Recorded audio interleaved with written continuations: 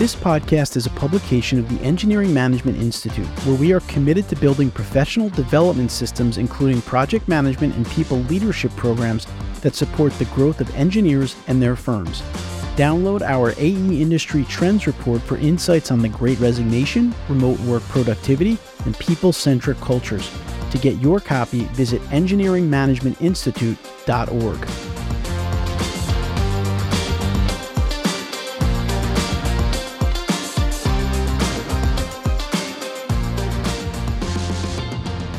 Hello, everyone, and welcome to this episode of the Engineering Project Management Podcast, a podcast dedicated to helping project managers sharpen their project management skills.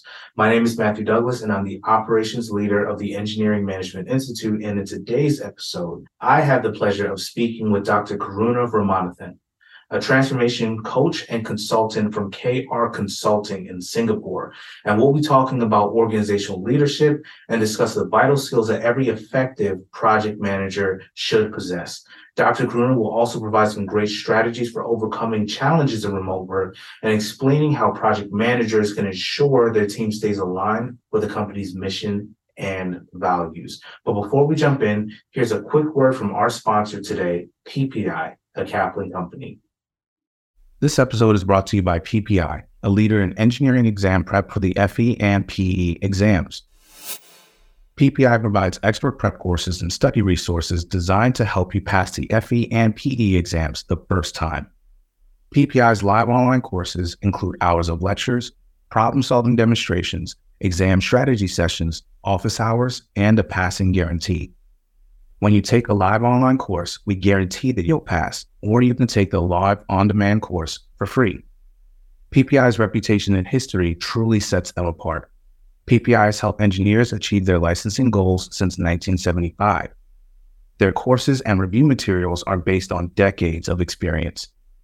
They schedule their courses over 2 to 3 months to ensure that you can properly retain information and allow enough time for homework. They ensure that students don't have to cram for their exams. Their courses come with everything that you need. They offer robust programs with access to lectures, forums, learning hubs, books, slides, etc. Their programs place a big emphasis on homework, and we believe that practicing as much as possible is crucial to exam success. Their instructors are very highly rated on student surveys, and they are extremely attentive and knowledgeable. Check out PPI today at ppi2pass.com to see all of the options available for FE and PE exam prep. Again, that's ppi2pass.com.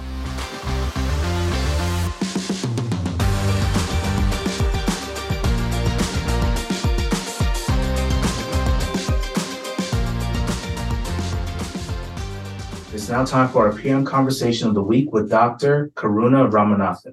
Dr. Karuna, welcome to the Engineering Project Management Podcast. Can you tell us a little bit about yourself and your background in organizational leadership and how you became interested in this field?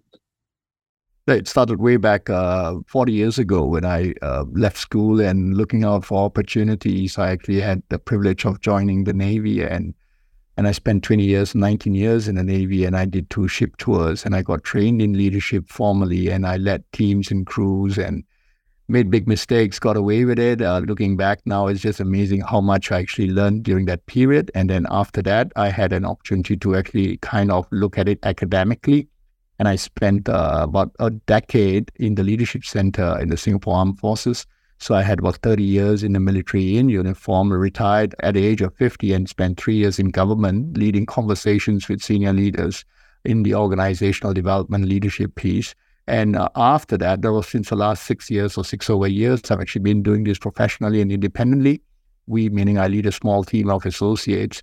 We're really proud to have successfully helped many organizations do this. So it's been a lifetime of learning, Matt. And I have so many mistakes that I wish you'd never do it. I mean, like, that's really where this is. So 40 years of lived experience. And of course, I have a PhD in leadership, which I picked up when I was in the Leadership Center. And I've spoken at a lot of conferences and events. I do specific work in narratives and tacit knowledge and all that stuff. But these days, I also coach quite a bit for the last 15 years. And a lot of that has to do with transformational work. So organizations are now in major transformation stages.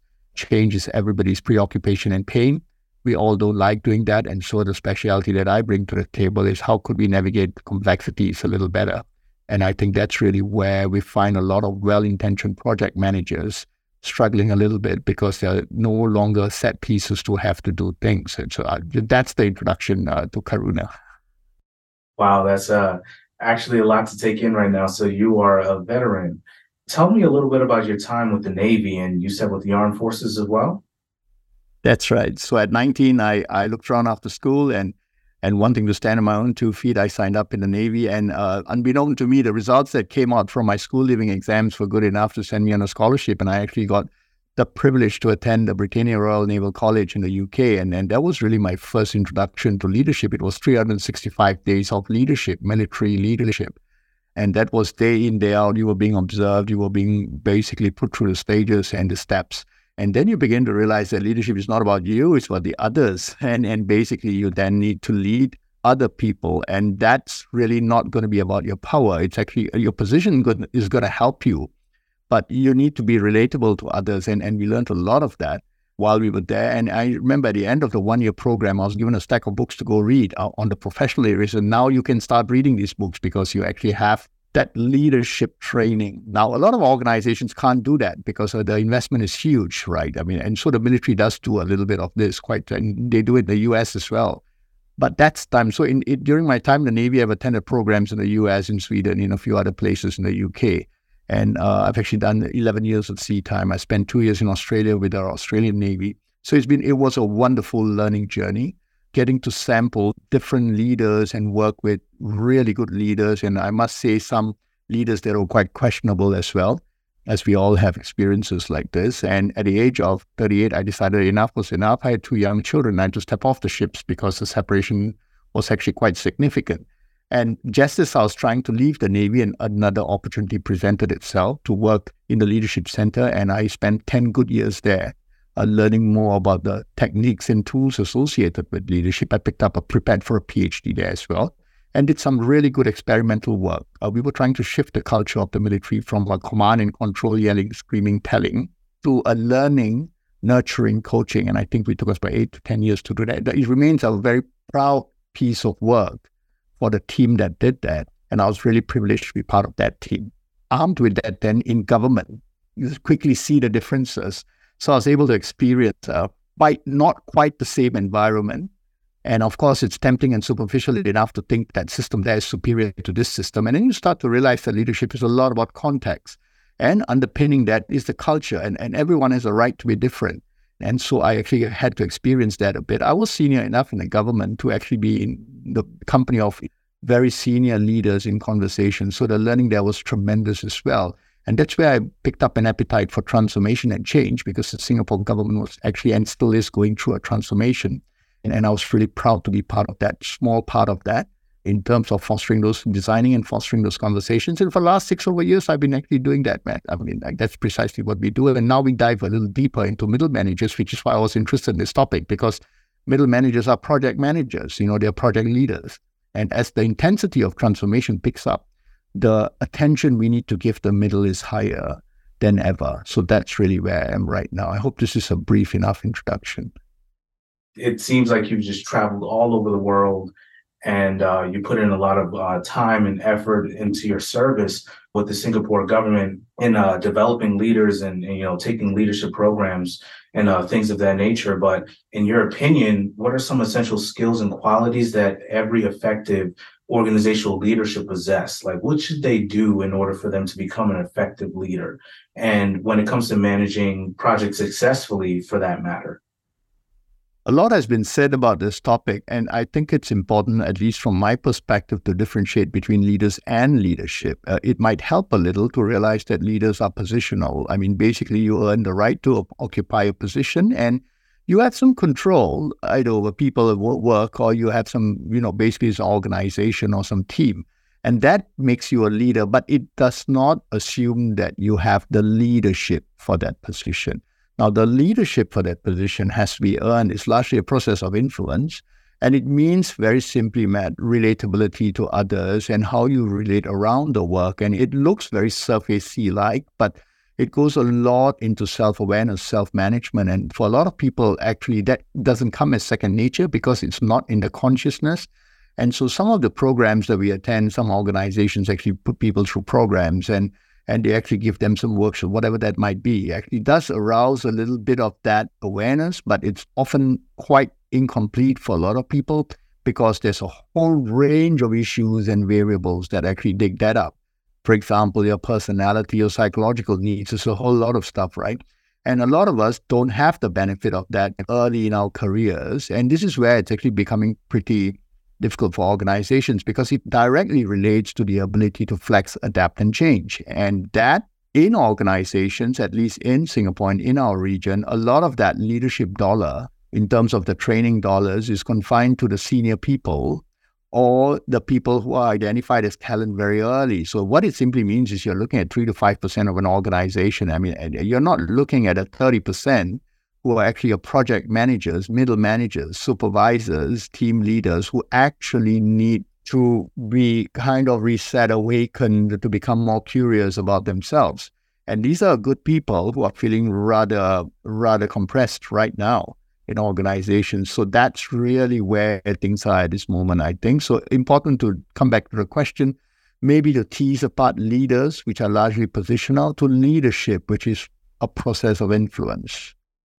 Now, I heard you say something very key, adapt, flex, and change. And I think that that's very, very pertinent, especially in my organization and in our industry, us specifically as civil engineers. What role do you think that flexing, adapting, and changing really plays in your organization? And how do you think that somebody can actually be successful in accomplishing that, the flexing and adapting and the changing? And where can that actually take them in their career? I want to start by saying that it's not something that's difficult to gain because you do that at home with children. We are schooled in management to pay attention to what our bosses want. So we look up with whatever resources we are allocated, and that's leader position. We try our best to get the job done, the task, the project. All the time we're looking up and we're looking down. The consequence of that is you are not necessarily looking to your left and right. The moment we get home, we are looking to our left and right because what it simply means is, Matt, if you're looking up, you're looking at your parents as to how to work your family, right? And you're not going to do that. We don't do that here. I'm sure you guys don't do that there. And you can't simply be commanding your children. They're not going to listen to you. Mine are 30 and 27, by the way. And they're certainly not going to listen to you. I mean, seriously. So basically with that, you are actually having to look left and look right. Now, what does that mean in the context of an organization, particularly one that's going through change post-pandemic? And we see almost every organization has got some change agenda now, right? So basically, we are going to have to do cross-functional work, which means there are people and resources, and more importantly, knowledge. Knowledge translated simply means data, information, and wisdom that's sitting in to our left and right that we might not be conscious. We might not be too bothered. Our left-hand column, which is the voice in our head, might be telling us, I don't like him, I don't like her. So the ask on the table right now is, how do I actually work cross-functionally? And that would require adapting. That would require coping with loads. How do I work with people whom I don't instinctively agree with, or maybe I've been rubbed the wrong way, in a meeting quite accidentally? How do I work in areas that I don't necessarily have enough knowledge, confidence? I don't feel too good doing this because I'm actually predisposed to success.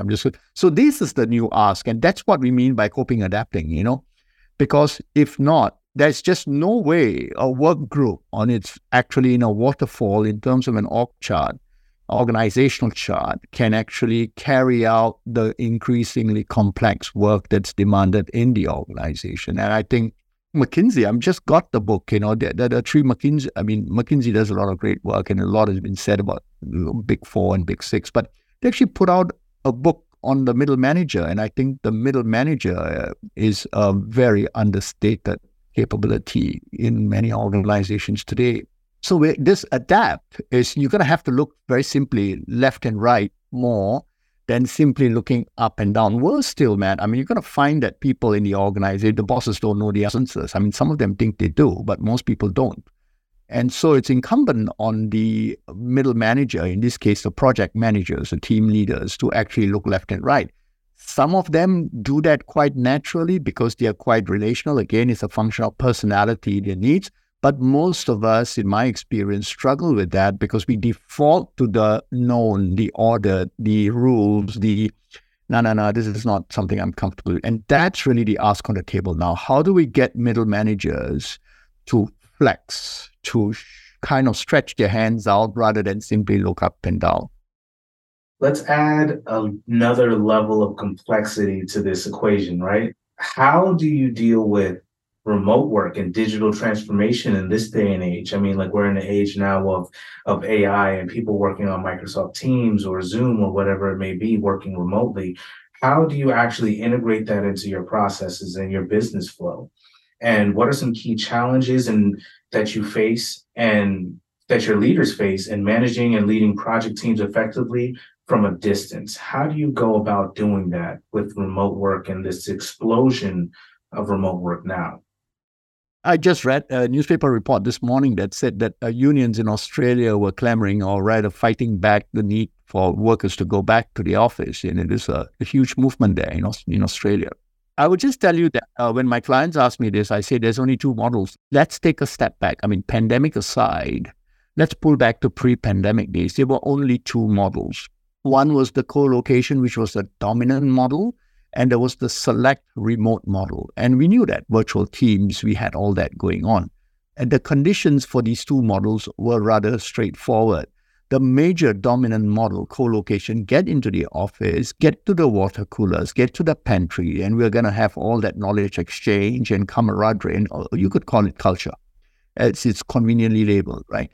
But the remote model carried some conditionalities, Matt. It simply meant that the task assigned was discrete, competence was not in question, and deadlines or timelines were negotiable and agreed upon. It's almost a contractual relationship with a remote worker. So if you take someone in London, right? I mean, they don't want to commute to the London main office. They might be staying on the east side of the coast. They would have to have a 2.5-hour train ride like it is in the US, And basically, you then have this person checking in maybe twice or three times a month or whatever the case might be. But this is an agreement which is laid out in terms of the work and the delivery. So you don't get paid simply by being an employee. You get paid because you deliver the work. And that's where all these contractual part-time arrangements came in. But let's go back to the conditions. Are you competent enough? And can you be depended upon to deliver a piece of work largely on your own? Now we go fast forward. So the pandemic threw all that out of whack and basically got us to a point where some of us were distressed with staying at home and working. I mean, particularly in Singapore, I mean, we have very small apartments. We found many of us actually cramped in dining tables with a lot of distraction and trying to manage work. But I know in Europe and the US, you actually have home offices and you can actually carve out a space and you can actually create that home office, which you can't pretty much do here because land is scarce, right? And houses are really small, flats are really small. So with that, then, it became a lifestyle thing because what you also have here is a younger generation, younger relatively, that actually prefers that independence and the commuting becomes an issue. So I take my son, for example, 27 years old. I mean, he could not spend an hour and a half just taking a bus and a train to work. And then he said, this is a waste of time. I can be so productive. But that's a generational thing for the large part. Now, here's where the problem is. I mean, do you really give the employee a choice? Yes, there's a lot of stuff coming out now on employee experience, how they will leave you and go away if you don't give them a choice. But the larger question that begets this, and this is something for leaders, are you really making an assessment on the competence of your team? And really, what does that mean? What does competence mean? Is it qualifications? Is it demonstrated skill? Is it reliability? Is it proficiency? Is it dependability? What is it? And that's the dig out that needs to accompany this decision with hybrid or choice work. And you'll be very surprised with some of the feedback we get when we raise this with clients. It's like, how do you do this? It's pretty easy. I mean, there's several models around to actually determine competence, but the boss needs to understand that there's some in the team who can do this better than others, and then decide what kind of leeways to cut whom. Now, and here's also where this decision is not a HR policy. This is a line policy. It depends on the middle manager. It depends on the project manager. And we do that, Matt. We've all worked with colleagues. If someone needs a bit of time off, you say, yeah, you take a week off and deal with this. I'm sure you will get the work done somehow or the other because we have that. But if you just joined me, 3 months into it, I say, yeah, wait a minute, maybe we need to sit down more often and talk about this. So that's being a leader, which now means what has happened now with the hybrid working remote arrangements or whatever the case might be, is a manager simply can't look at the work. A manager needs to look at people. And that means trying to assess every individual for his or her beautiful differences and work that. And how are you going to do that if your head's in the work and you keep looking up and looking down, looking up and looking down and not looking around? So that's really where we are now. So it's pretty distressing for some of our middle managers because, hey, what's the company policy? But that's pretty superficial. It needs to dig down. As we have children, no two kids are the same. No, I definitely understand that. I mean, I have 3 myself and all of them are different. And that really speaks to your point about like how really getting to know all of your team members on like a more cognitive level is definitely going to help you become more effective in leading them in your leadership efforts. Like you have to definitely understand the personal skills that they have and how they actually are as a person and what they can and cannot take, when they can and cannot work on certain deliverables. For some certain people, especially with this remote work explosion that we have going on right now, a lot of people are not exactly able to work during the traditional 9 to 5 hours that we have. A lot of people, sometimes myself even, are people that work a lot of the time when the kids are asleep, and you get a lot of work done. I find for myself personally, if I'm actually trying to work remotely, which I do right now, getting work done during the day is a much harder task than getting it done at night. I might take 8 hours to do very, very simple tasks during the day because I have a lot of noise, kids running around and stuff, asking questions, asking for snacks and things of that nature. But then in the midnight hours or 10 to 1 or 2 o'clock, I'm able to get 8 hours of work done within 4 hours. And at the end of the day, the deliverable is done. You've gotten what you needed and we're able to move the project forward. So that actually drives me to my next question here, which is how can project managers overcome these challenges to ensure seamless collaboration and communication? So which ways do you actually practice communicating with your team members? Like, is there a certain software that you use, or is there like an open door 24/7 policy? I like to use that sometimes. And sometimes I know that my managers actually get a little flustered with me because sometimes I might send an email at 2 a.m. But it's not to say that I actually want you to respond at that hour. It's just that if I don't send it at this hour, I'm probably going to forget to send it the next day. And then that delays the process of actually getting the work done. But which ways do you actually practice incorporating that seamless communication between your team members? For us in Singapore, we use WhatsApp a lot, just basically on the phone, and everyone's got their mobiles with them all the time. We need to put some barriers there. Now, I found myself guilty of actually sending something to a colleague on Saturday or Sunday, and I've just held back. I said, stop it, right? So basically I said, don't do that. Wait until Monday. And I have this bad habit, Matt. I'm up at 4:30 most mornings, and I do amazing, really nice, quiet work from about 5 to 7. When I was younger, I used to use the time for going for a run, but as I get older now, I just use the time to actually crack up what I need to do. And I was up early this morning doing that as well. But I hold myself back from sending a message or an email until 7 or 8 o'clock in the morning. So it's just pretty much a little bit of self-awareness and a little bit of a discipline. Just hold it. Do not send. Just do not let it go because you might be busy enough, but someone else might receive it differently. And that, I think the word I'd use for that is respect. Let's respect each other. And that's one. The second point I'd like to make is some of us are predisposed to control. I mean, it is a psychological need. I mean, the extreme of that is micromanaging and the lack of awareness as to how much of a press-on you are on your team or your work group, right? But that's psychological. The point here is, from a coaching point, how we normally help our clients is we say that if you kind of know that it's actually something that's been repeatedly done, then you need to tell your team to go get it done based on what was done. It's as simple as that. It's called audit space. It's called simple and obvious. It's called just a little complicated, but you have some precedent.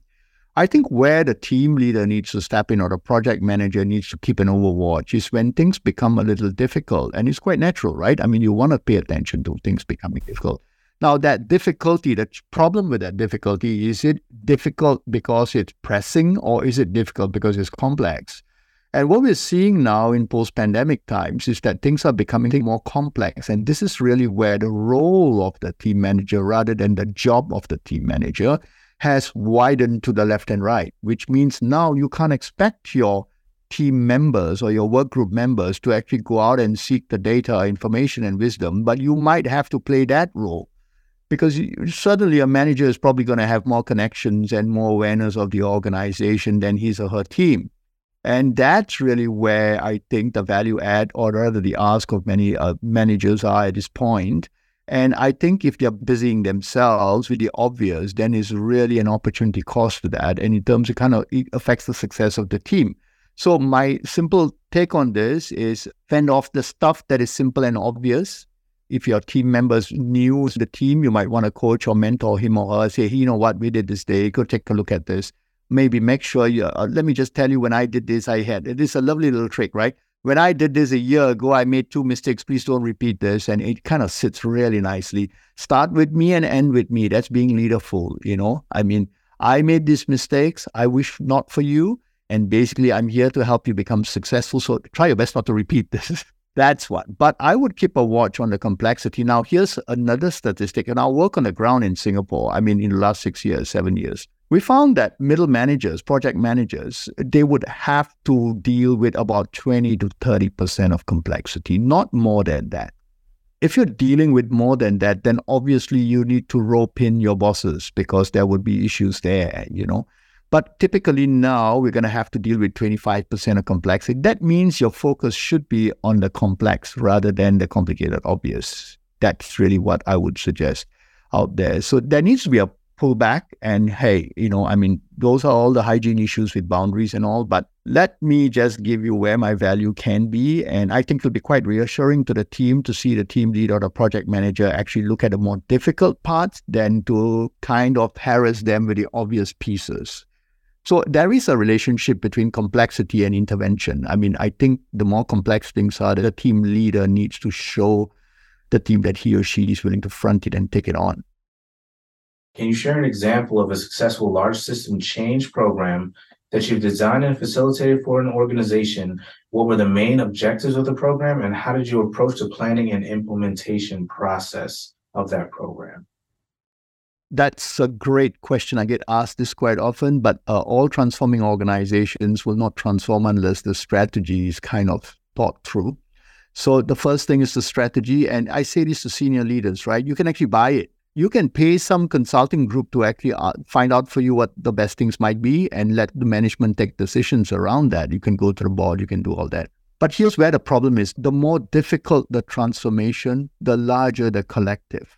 And that collective is a leadership collective. It means that the C-suite, the minus ones, they are going to have to be in a room co-creating the desire to want to move to a preferred future.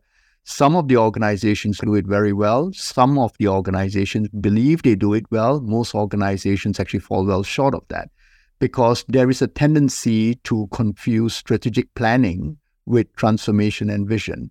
Now, the other problem, as Heifetz out of Harvard has said in his great book, Leadership on the Line, which is worth a read, actually is a lot of that vision that we see is actually leadership ambition. And it's not quite the same as actually coming to collective to decide what. Now, assuming, Matt, that collective strategy is put together and it's approved and it's funded, whatever the case might be. So you have a plan, and the plan is a collective plan. That's called strategy. The next big issue, which is where consultants like me come in, is execution. And execution in simplicity is taking ideas around the transformation strategy and bringing it into the current system.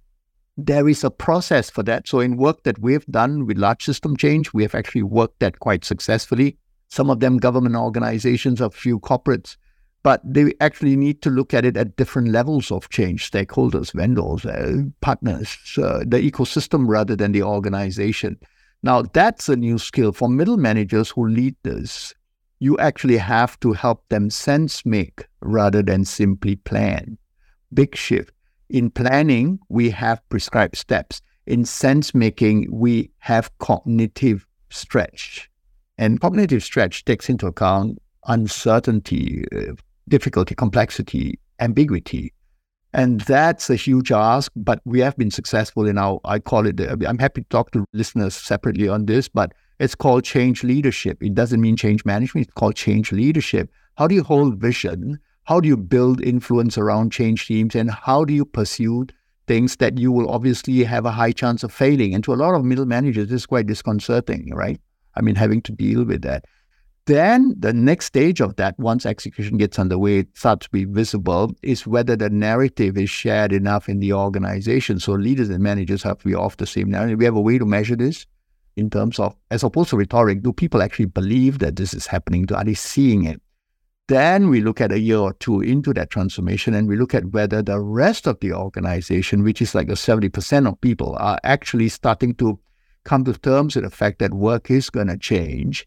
And it's called the business as usual is BAU is going to change. And that we call the adaptive team leader, which means our objective is to make every middle manager an adaptive team leader so that when the need arises, he or she can look left and right and kind of pick this up instead of resisting change. So in a nutshell, it's strategy, execution, and implementation.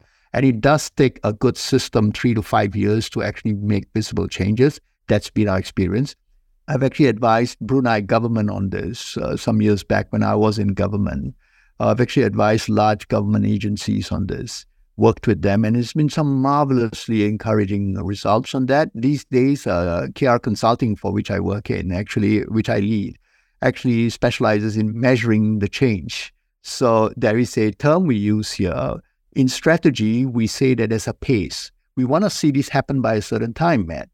But when we come in and we do work with people, it is about flow. So we can metaphorize flow. It's actually whether people are willing to move at a certain rate and how do we remove obstacles to that. So it all becomes it's the mindset stuff, it's the politics, it's the fears and anxieties that people carry.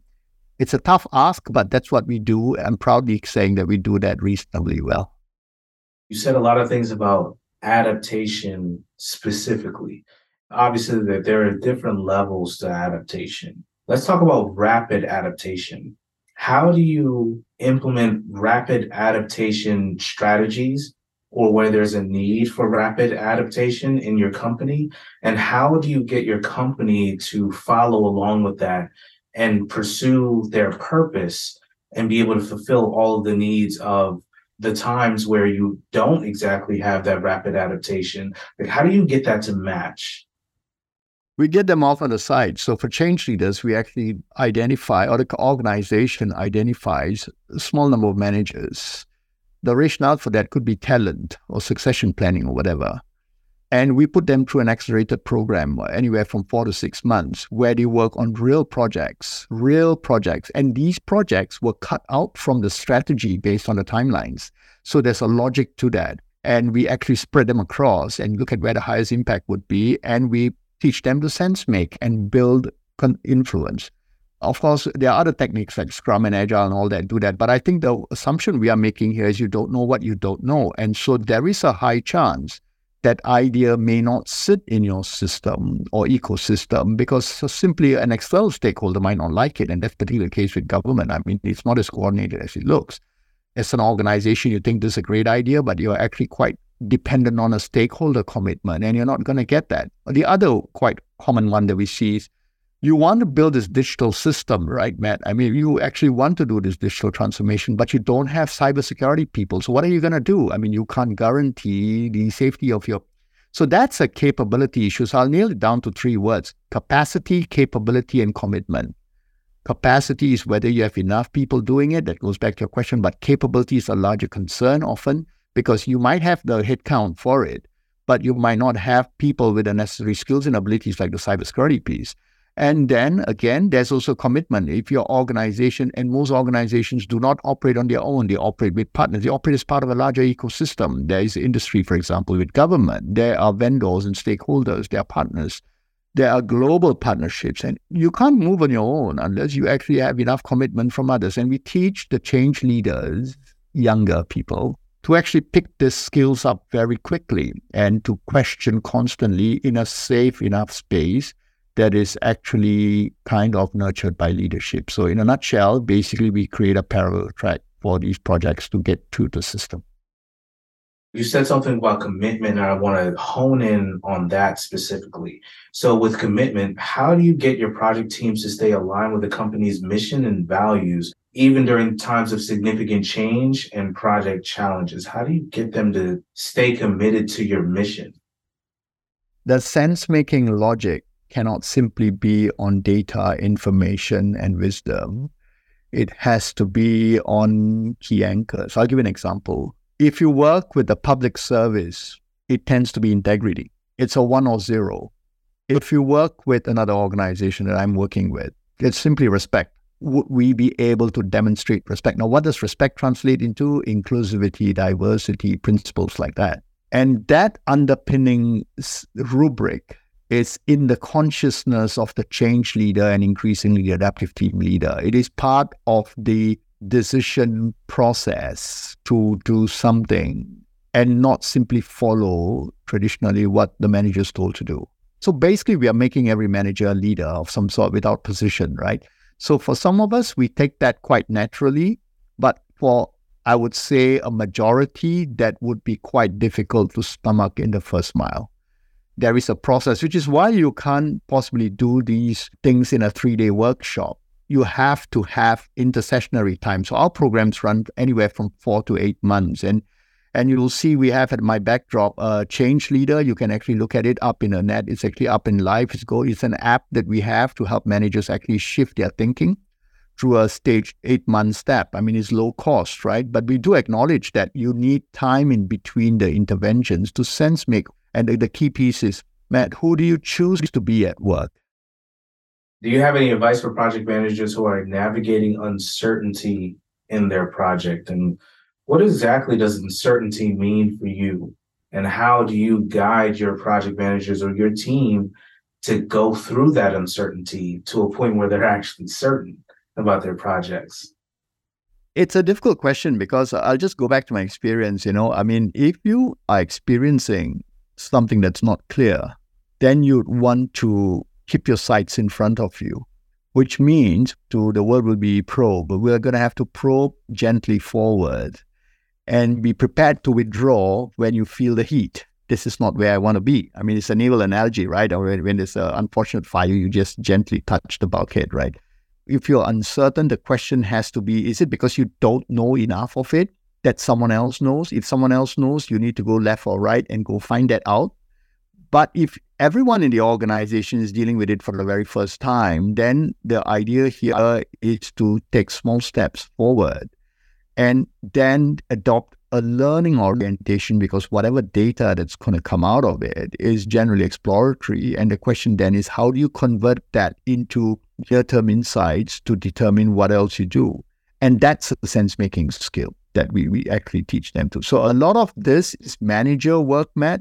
It's not data scientist work, because quite paradoxically, and I'm going to say this, and I don't know how this is going to sit with people, but I really believe that data scientists and analysts sit in audit space. All that data products are good, but when you come to uncertainty, actually succumbing or actually following something that was proved right some time back might be problematic. So managers will have to learn the skill of probing.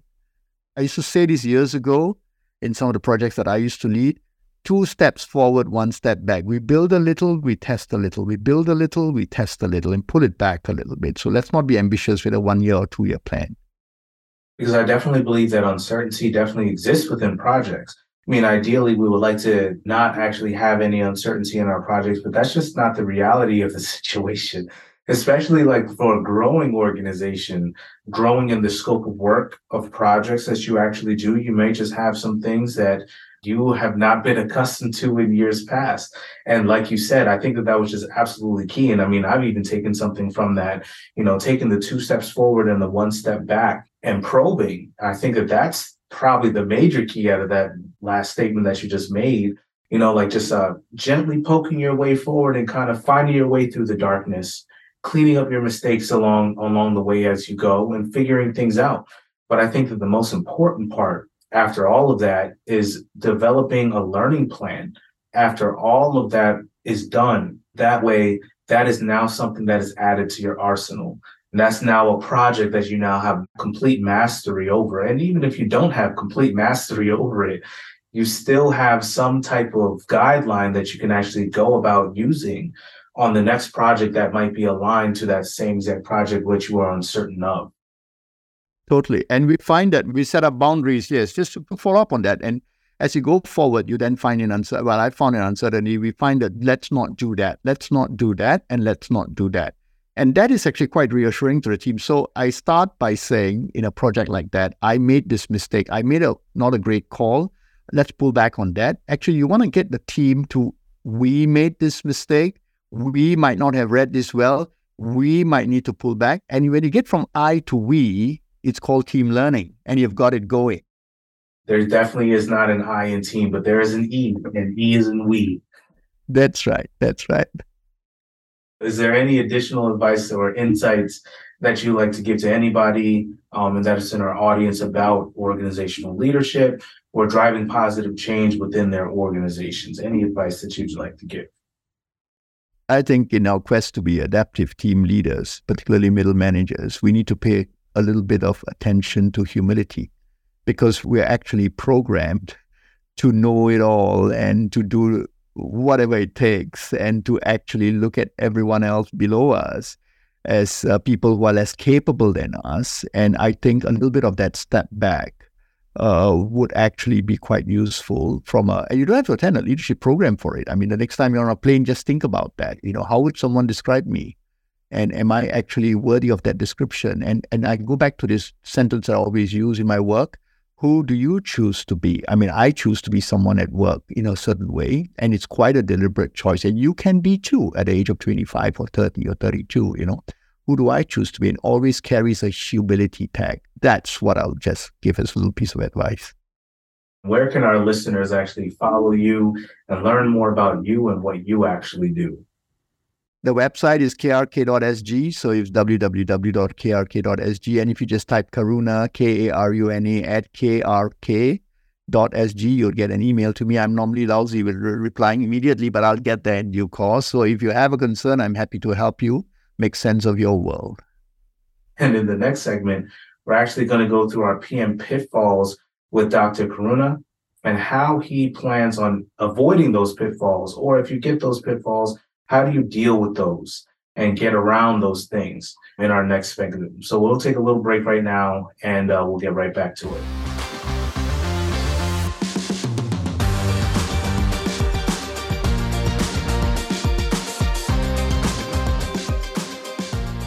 All right, everybody, we are back with Dr. Karuna, and right now we are going to go through the PM pitfall segment. And right now I'd like to ask Dr. Karuna, what is the biggest PM pitfall that you identified? And how would you recommend overcoming that PM pitfall specifically? I see time and time again, Matt. I mean, it's the deadline versus timeline. The starting point for project management is when do you need this by? And so we immediately begin with the end in mind, and we pull the timeline back. And then we end up in a deadline, and it puts a lot of stress. And there's a critical part. There are all these methodologies that we learned, and basically the software to do that right now. And you find that actually it presupposes certainty. And this is a big pitfall, because in the projects that we are seeing, particularly with the digital projects, you can't do that because there's a lot of left and right. So I would suggest moving from deadlines to timelines and looking exactly at how you can build a collaborative strength with people who have different sets of data, information, and wisdom to actually strengthen the successful conclusions of the projects that you're setting up with. So I would simply say deadline versus timeline. I think that little bit of information is what really did it for me right there. Like, just understanding the difference between a deadline and a timeline really does it. Because like, if you think about that little minute change right there, like a deadline is like, I mean, it has the word dead in it. And I think that the word in itself, it kind of makes you rush when you have a deadline. But when you have a timeline, there's just a simple timeline of milestones that you are to accomplish along your project.